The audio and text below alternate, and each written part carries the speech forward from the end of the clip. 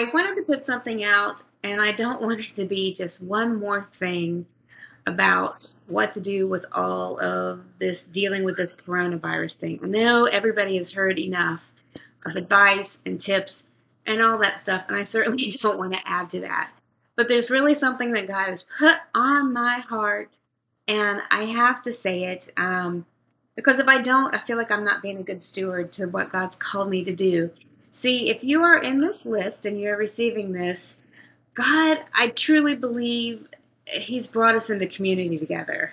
And I look at it more than this isn't a business of mine. I like to write. I write. This isn't what this is about. This is about community.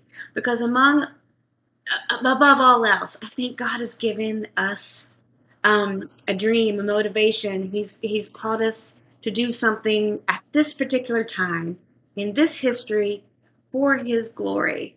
And folks, I look around and I see so much, and it's very valid. There's fear everywhere. And hey, I feel it too. I mean, you just have to turn on the news and there you go. Fear, fear, fear. But yet, here's the deal. We are called to serve a God who is well able to deal with this coronavirus thing. And as terrible and dire as the situations may seem right now, He is able to take care of us. And this is what I think He's put on my heart that I have to say to you. He's called you to be where you are for such a time as this. Right now, people are watching Christians. They're looking at us. What are you going to do? What are you going to do? Some people are blaming God for this after they've kicked Him out of every aspect of their lives. You know, it's kind of crazy. But for those of us who just have this really strong connection to God, make no mistake, people are watching you and watching how you handle this. I was walking through the office, and there's somebody that I know is kind of skeptical. He's a questioner. He questions a lot about faith and everything, and that's okay. There's a lot of people like that. And I was whistling or just happy, and he said, "Why are you so happy?" The reality is I'm struggling with this as much as anybody else. But here's what makes us different than everybody else. We have a God who we can count on. We have a God who is faithful. And we have hundreds of promises that are guaranteed to us through the sacrifice of Jesus Christ. Could it be that God has put you where you are with the people around you right now so that you can be a light in a dire time? Hey, the Bible says that all things work to the good for those who are called according to His purpose in Christ Jesus. And all things, as you've probably heard before, is all things.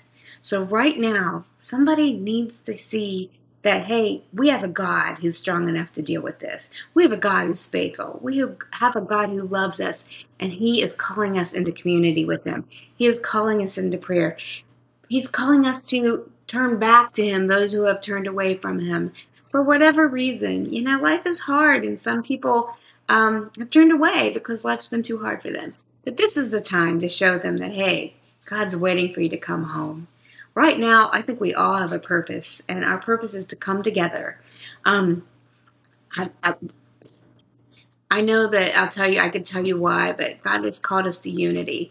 And I'll tell you why. I had a dream that God handed me a book, and the book on the name of it was Unity. And, you know, we've been so far from being united. Even our churches, there's squabbles about this and that. This is a time to come together as brothers and sisters of Christ. And, you know, when we worship together, we are brothers and sisters. And although that we may look different, and we may have different histories and different family lives and different callings and different talents, we are brothers and sisters of Christ. And guess what? The world is watching. They're watching us right now. So put on your armor, read the Bible, pray the promises of God. Psalm 91 is a great one. I agree with Alveda King, who called people. She said that's what she was praying for this National Day of Prayer, which happens to be today. But I pray that too, that God can deal with this. There are promises that He will keep the pestilence from our tents. But so much more, we need to pray that we turn our hearts to God fully. Those who already are in community with God, let's turn even more, let's lean even more into Him. And those who perhaps are around us that have never made that commitment to Jesus, perhaps in this crisis, they are finally at a place where they realize that nobody's in control. They're not in control. None of us are in control. And God, though, God is in control. And perhaps people are around you that would have never listened to the gospel message before. Perhaps now they're willing to listen because we are in this together.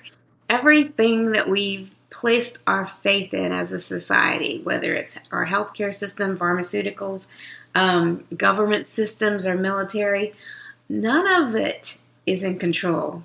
This virus thing has been able to evade all of our strongholds. It's threatening everything, our finances, our financial system.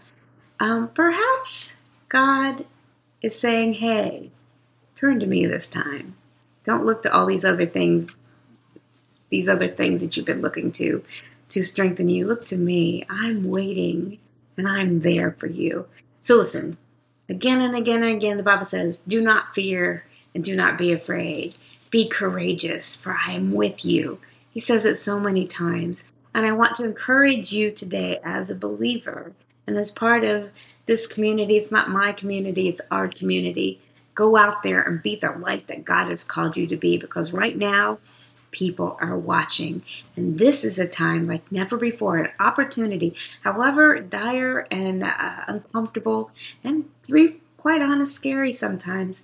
However scary this is, we have a God who is stronger. We have a God who is able, and perhaps God is providing an opportunity for you to speak to someone, either through writing, through a neighbor, through any connection you have, to speak some light to that person.